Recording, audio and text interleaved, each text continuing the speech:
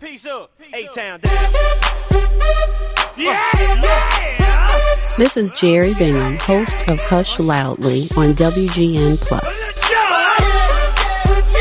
I started to recognize that it really was up to me to decide when I had enough and was enough as a human being, and not anyone else saying, you'll be enough when.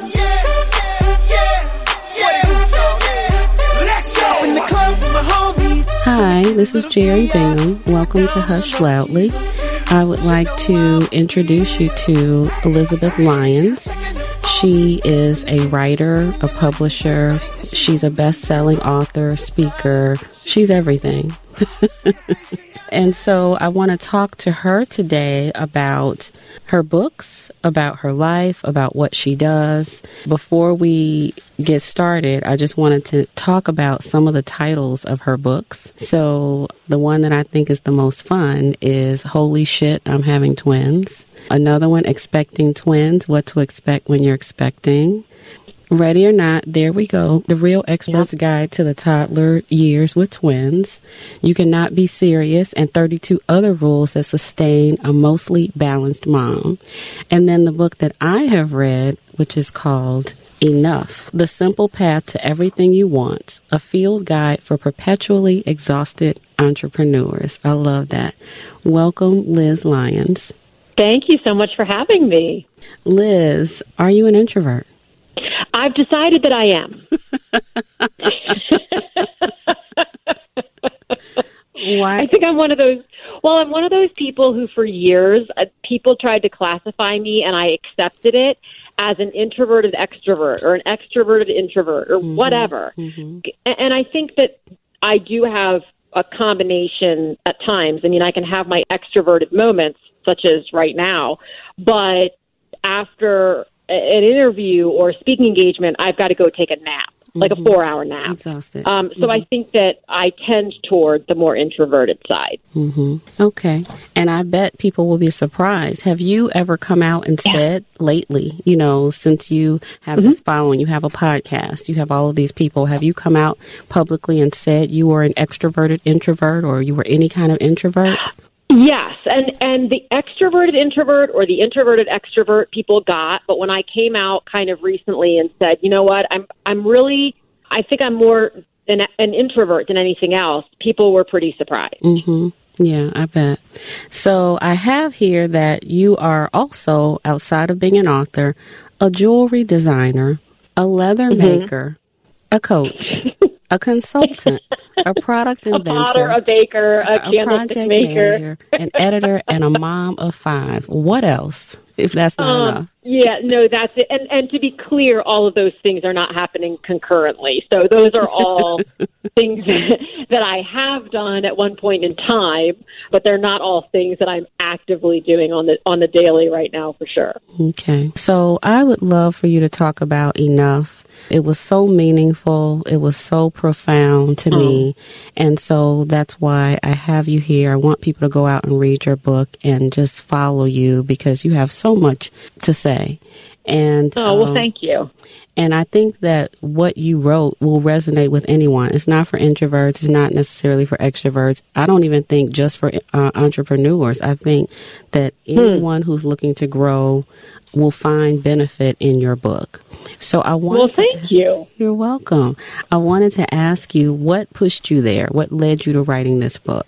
I think there were two things that were happening simultaneously. One was I had just had enough. Like, I had just had enough of so many different things as an entrepreneur and a mom and trying to balance those two worlds and hearing through the grapevine that is social media, the very, very long and congested grapevine, that you have to do this a certain way and you're not a real entrepreneur if you don't do this. And, you know, if you're not out talking to 1,000 people a day, you're not going to make it, and all these sorts of things. I just had enough of that.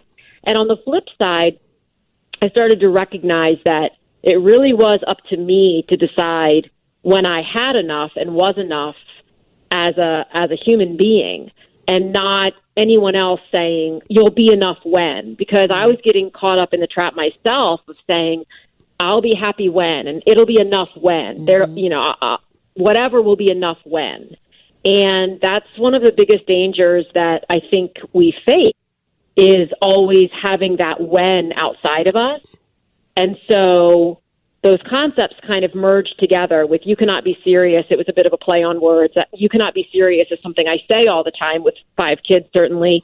And it's also a lifestyle. I mean, you just I can't be serious about everything. And so enough played off that same way of looking at a word in 2 different ways. And interestingly, shortly before the book launched, I posted on Facebook and I asked, what does enough mean to you? And I just let it go.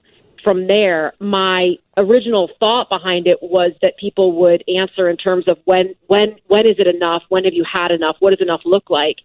And I was surprised that most people's responses were no more. I've had it, shutting down.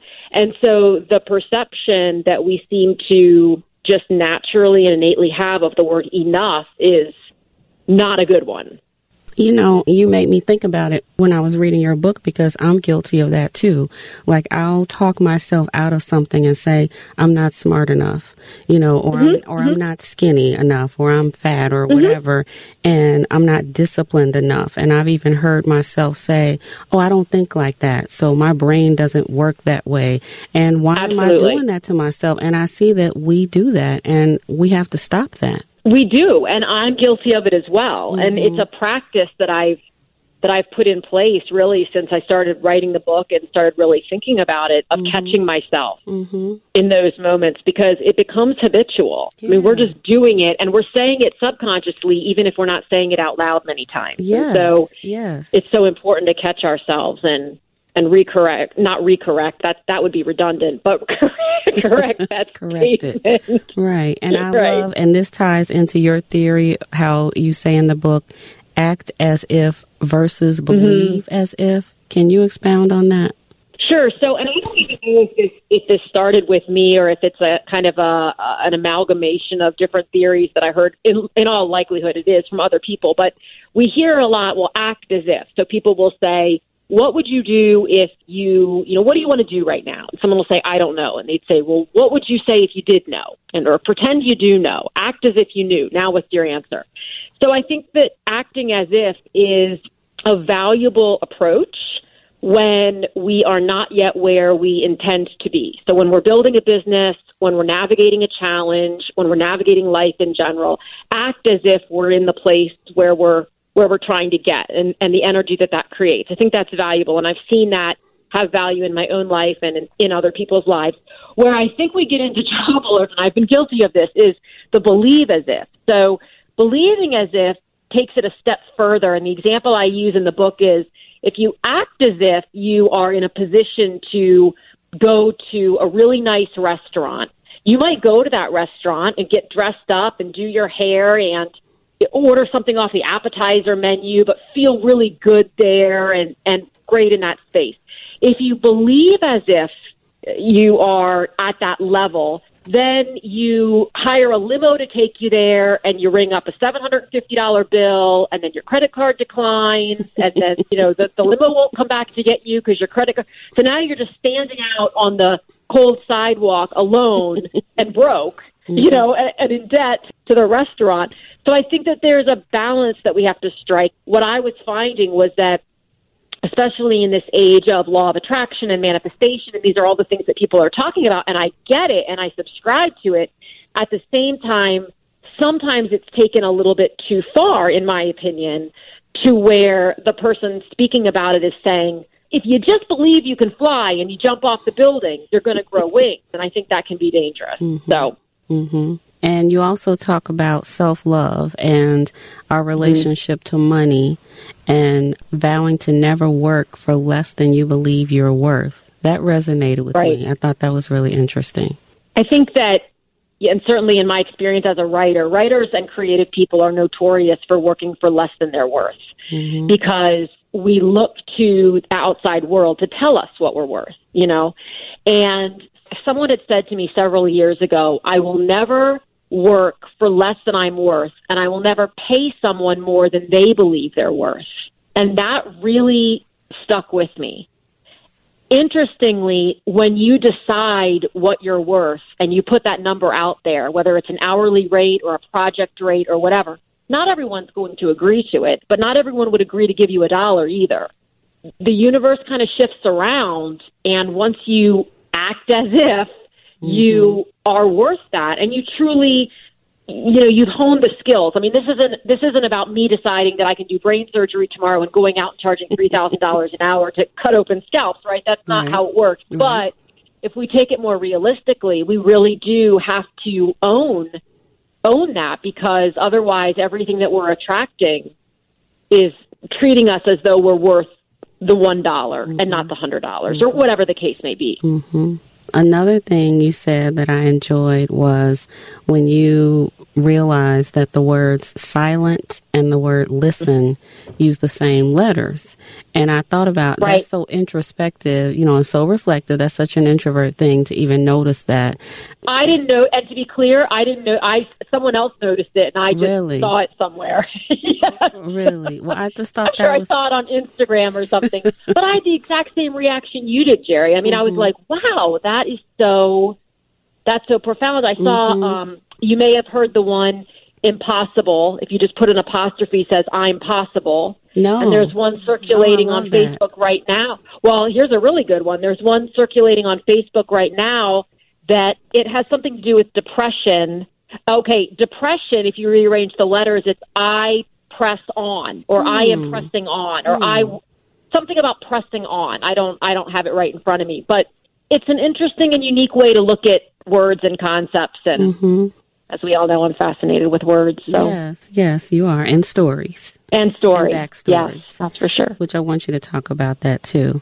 Before we get on to that, I do want to also talk about letting go of things and making room for the new. And I love how you said get rid of the noise. So how is this true for you personally, professionally? So I used to be someone who was really afraid to get rid of things. And by things, I mean magazines, I mean people. I mean, I am the queen of going into my closet and looking at a shirt that has been hanging in there for 8 years and has never been worn and thinking, but someday I might want to wear that.